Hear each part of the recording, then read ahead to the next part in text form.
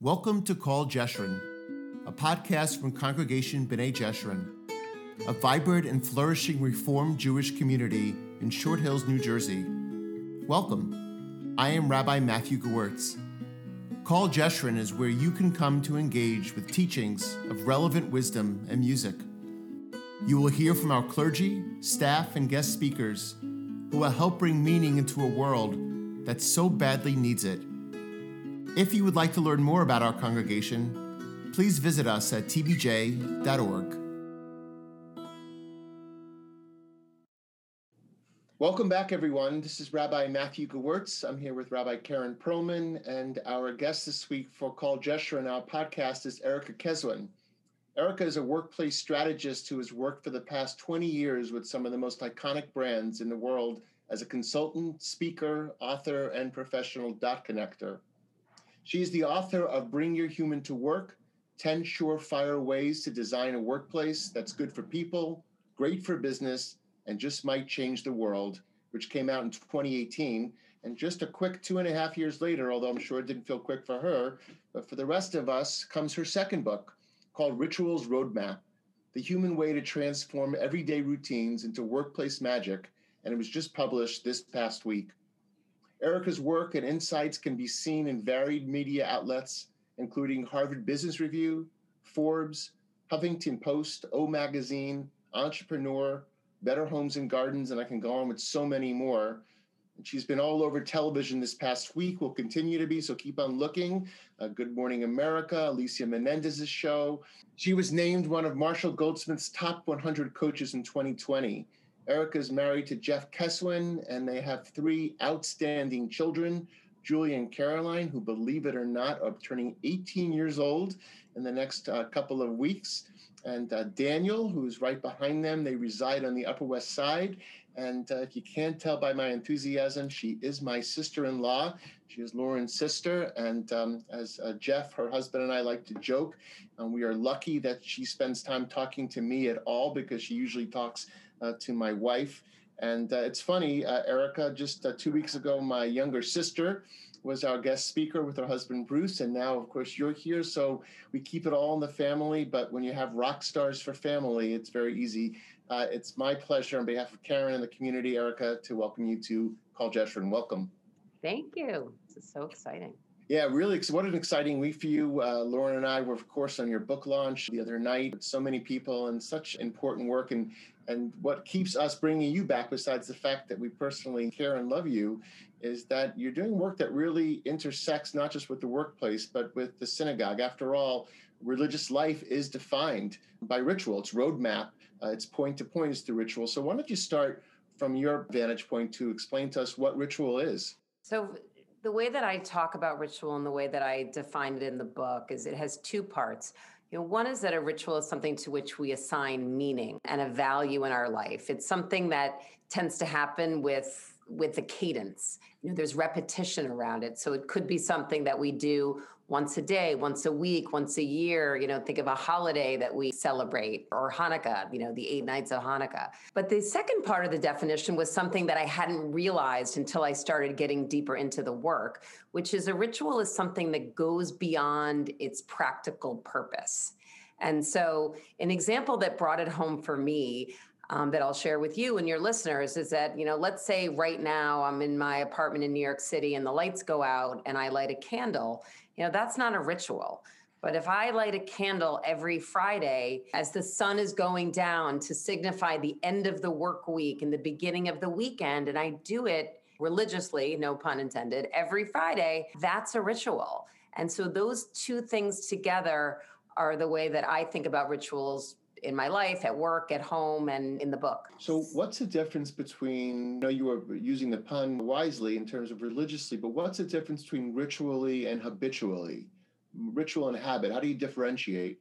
To me, it's around that first part of the definition where you assign that level of meaning. So a personal example, one of my rituals is I go to Starbucks every day for coffee. And that's something that started out more as a habit, more as just routine. I would get up and have my cup of coffee. And I would, pre-pandemic, I would go to Starbucks and sit down at my little table and I would have my notebook and crank through some work and feel pretty good at the end of it. One day I realized that I hadn't even tasted the coffee, which, your wife, my sister, is similar, that we both really like that morning cup of coffee. I will admit to even thinking about it sometimes the night before when I'm going to bed. So one day I was at Starbucks and it hit me that I was sitting there doing what I do as a habit every day. And many people have caffeine or have coffee as a habit, but I didn't even taste it. And in that moment, I made this transition where it went from being a habit to a ritual, where I stop, I actually feel the coffee and feel the heat of the cup on my hands, take a few deep breaths, feel it going through my system, my body. And rituals can also be they're very closely associated with our senses, or they can be what we see, what we smell, what we hear and taste and feel. And so for me now, going into Starbucks and getting that cup of coffee, it's almost this elevation of that activity, which is why I call the book, the subtitle is How Rituals Can Transform an Everyday Routine or a Habit into Magic. There's almost this transcendence. And that might seem crazy as it relates to a cup of coffee, but even today, like I got it. And instead of just drinking it, there's that pause, there's that moment. It calms me. Rituals ground us. They give us some order out of chaos. And, it's especially during these turbulent times, it's something that I have personally found comfort in. So Karen, before you jump in, because I know you want to, because the only person I know who loves coffee more than my wife and her sister Erica is Karen. And so transcendence is a word that rabbis love. So I love that you use that word. Let me just ask you as sort of a one word answer. Would you say the difference between the two is that a habit is mindless and a ritual is intentional? 100%. So, Erica, you talked about rituals during turbulent times, and I don't think we have a better example of that than right now. I know that you finished the book during the pandemic, and can you talk a little bit about the rituals that have helped sort of ground you during this turbulent time? So I handed in the manuscript for the book on March 30th, 2 weeks into our family quarantine in Connecticut. And on the one hand, I kept thinking to myself, what on earth? I mean, Matthew, you've written a book. I mean, you start working on these things years before it comes out. So there was the part of me that thought, what now? The positive part is that I had some time to go back and experience rituals for a little bit before I had to do my final edits, and also circle back to a lot of people in the book who, were face to face and all of a sudden were home, to see how they were kind of changing and adapting their rituals. The first example that really came to me when you asked that question, Karen, was we started quarantining, I'll never forget it, on a Thursday. And a couple of days later on Tuesday, I said to myself, I was like, you know what, we're gonna have Taco Tuesday for dinner. And, it's probably what we had in the house. I'm not such a great cook. It's easy to make. And we made it, and the kids came down to dinner. And this is where I really saw some of the power around rituals during turbulent times in that moment. Now, my kids are 17, and 15. They're not little kids, but those initial days were scary. I mean, these were the days we were still wiping off our groceries. My mom was very sick, and we were trying to see if we could visit her. And, as you all know, she subsequently passed away. Like, things were kind of insane and scary for everyone. And they come to the kitchen, we sit down at the table, and you could smell the same smell of the same meal that we always have on Tuesday. And I felt and I saw with everybody in the family almost like this collective exhale, that the shoulders went down, that rituals give us a sense of psychological safety and belonging. And I saw it firsthand in that moment. And from that moment on, and I was lucky I was able to write that last chapter, which is all about rituals in turbulent times. which I'm so thankful I had time in this publishing process to sneak it in, because I think it really brings it full circle. So I would say what I tried to do was, number one, think about the rituals in my life that I could maintain, because that gave me a sense of normalcy in this crazy time. I do Pilates every Tuesday with the same friend at 8 a.m. And even though I could have done it any time during the day, we kept it at 8 a.m. So it's a combination of maintaining the old and thinking about what new rituals can we create. I feel like the hashtag silver lining was, a little overused at the time, but there were some, and many of us were able to create, some new rituals as well. Erica, I just want to follow up and ask, how do you recommend someone starts a ritual? How do you get to the point where Taco Tuesday means something if you don't have that established? And I want to add on to that. This is going to be the part two that's harder for people who don't have kids upstairs to come down to, meaning people who are isolated during COVID as well. Yeah. When I think about the pandemic, this pandemic's happening to all of us, but it's happening to all of us in very different ways. And I've heard many stories of people that live alone feeling unbelievable loneliness. And I've also heard stories of people that are living with 5 people who feel so isolated and lonely. So it's been really interesting to think about rituals, really across the board for all ages and all different people. One of the chapters in the book is called Designing Your Own Rituals Roadmap. And the idea behind it is, for people to think about a day in their life and where are their opportunities for rituals, regardless of their individual situation, whether they have kids, whether they're taking care of elderly parents, whether they go, whether they work outside the home or in the home. And think about it from, the personal perspective is a day in your life. Rituals in the morning, rituals over a meal, rituals around taking a break, rituals to signify the transition from work to home when we're only moving from one room to the next, which is a huge one. People are developing these faux commutes because they realize even though they hated commuting, they miss the 25 minutes where they listened to the podcast, or, they missed having a few minutes to just breathe, when they left the house. So those are real opportunities. What I like to do is actually layer on top of that this question of, does my calendar reflect my values? How am I spending my time? What's important to me right now? And one of the things that I realized personally was that, I don't live alone. I'm with the kids and my husband is here.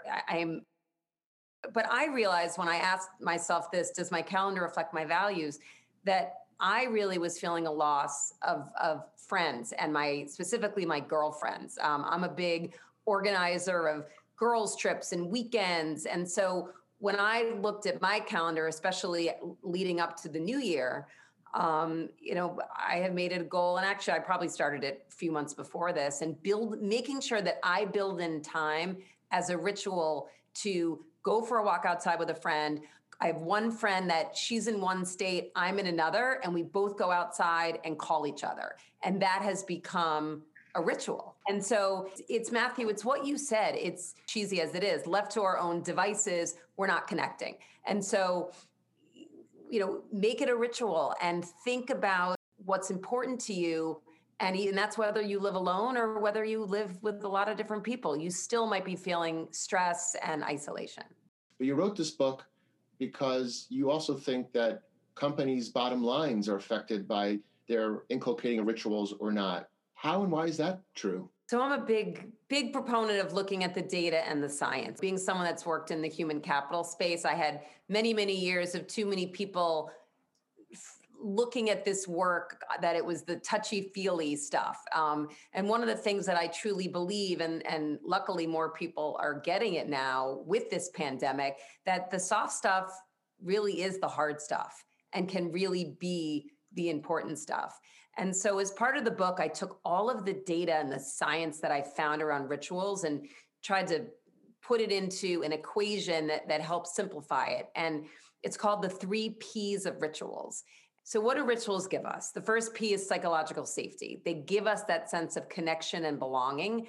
And we need that at work more than ever. There's such a big focus on diversity and inclusion in the workplace. And if you don't feel like you can bring your full self and feel that sense of safety, You're not going to give your best ideas. You're not going to show up and give 110%. I mean, the data is clear. The second P is purpose. That rituals give us an opportunity to connect to purpose.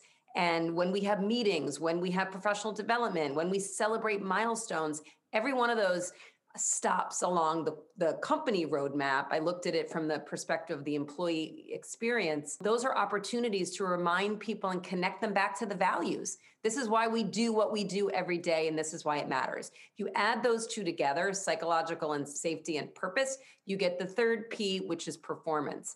So on a personal level, when we have rituals, our stress, our cortisol goes down, and our oxytocin, our feel-good hormone goes up that we get when we feel connection.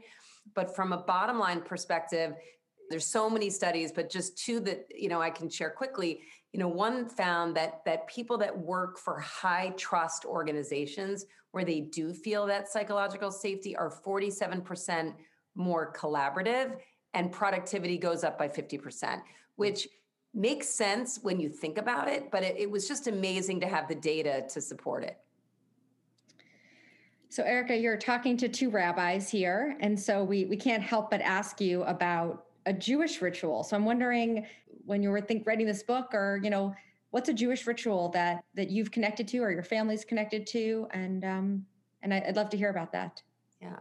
So when I said earlier that rituals are often connected to our senses, similar to the Taco Tuesday, as most people would know, or now they know because I said it before. I'm not a great cook. My sister got the cooking genes in the family, but I do make brisket. And whenever I come out to New Jersey for holidays, and you've been there on many of them, I bring my brisket, sort of my signature, and really sort of my only thing I like to cook that's good.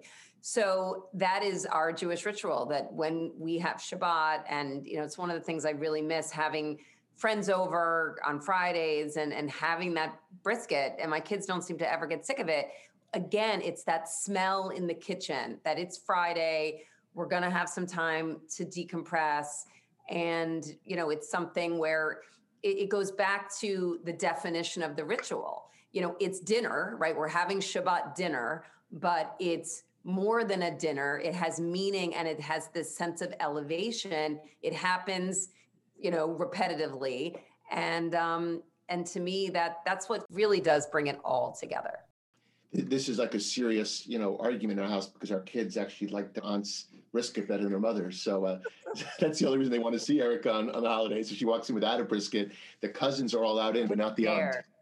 But which, I joke about this, but, I do associate that actually, that the smells and the sounds and the sights are really our rituals from our childhoods that ground us. And it actually, during COVID, I found that having those recipes without the people have been hard, but have also been somewhat nourishing counterintuitively, which is just interesting. It shows also that you said, use the word transcendence, so the transcendent quality of what rituals can do for us, the way they lead us. What's really fascinating about this book is that, we just touched at the end, return on investment, which obviously you've written this book for that world. But what this is also saying to the people who live in a world of constantly wanting to dig into an inner life is that rituals transcend the workplace, to the synagogue, to the home, to the baseball field, to the hockey rink, all the places we go. And the difference between being mindless and habitual and being intentional and ritualistic, if you will, is a really important distinction to make. And I feel so proud that you're my sister-in-law and that you're making this happen. And we feel so happy to be able to be promoting this book for such good reason. Folks, I want to give you the name again, Rituals Roadmap, The Human Way to Transform Everyday Routines into Workplace Magic. It was just published this week, McGraw-Hill, and you can get it on Amazon. We also have about 40 of them now, which we originally thought we'd be in person. Erica would be signing them. But I promise you this, that if you want to purchase one, we will make sure that there's an inscription in there for you from someone who's really talented and really proud to call my sister-in-law. Erica Keswin, thank you so much. We wish you such luck with the book, and we know it's going to be extraordinary. Thank you for listening to this edition of Call Jeshurun. If you would like to learn more, visit our website at tbj.org and follow us on social media for updates on all our upcoming opportunities for engagement. We really hope to see you soon.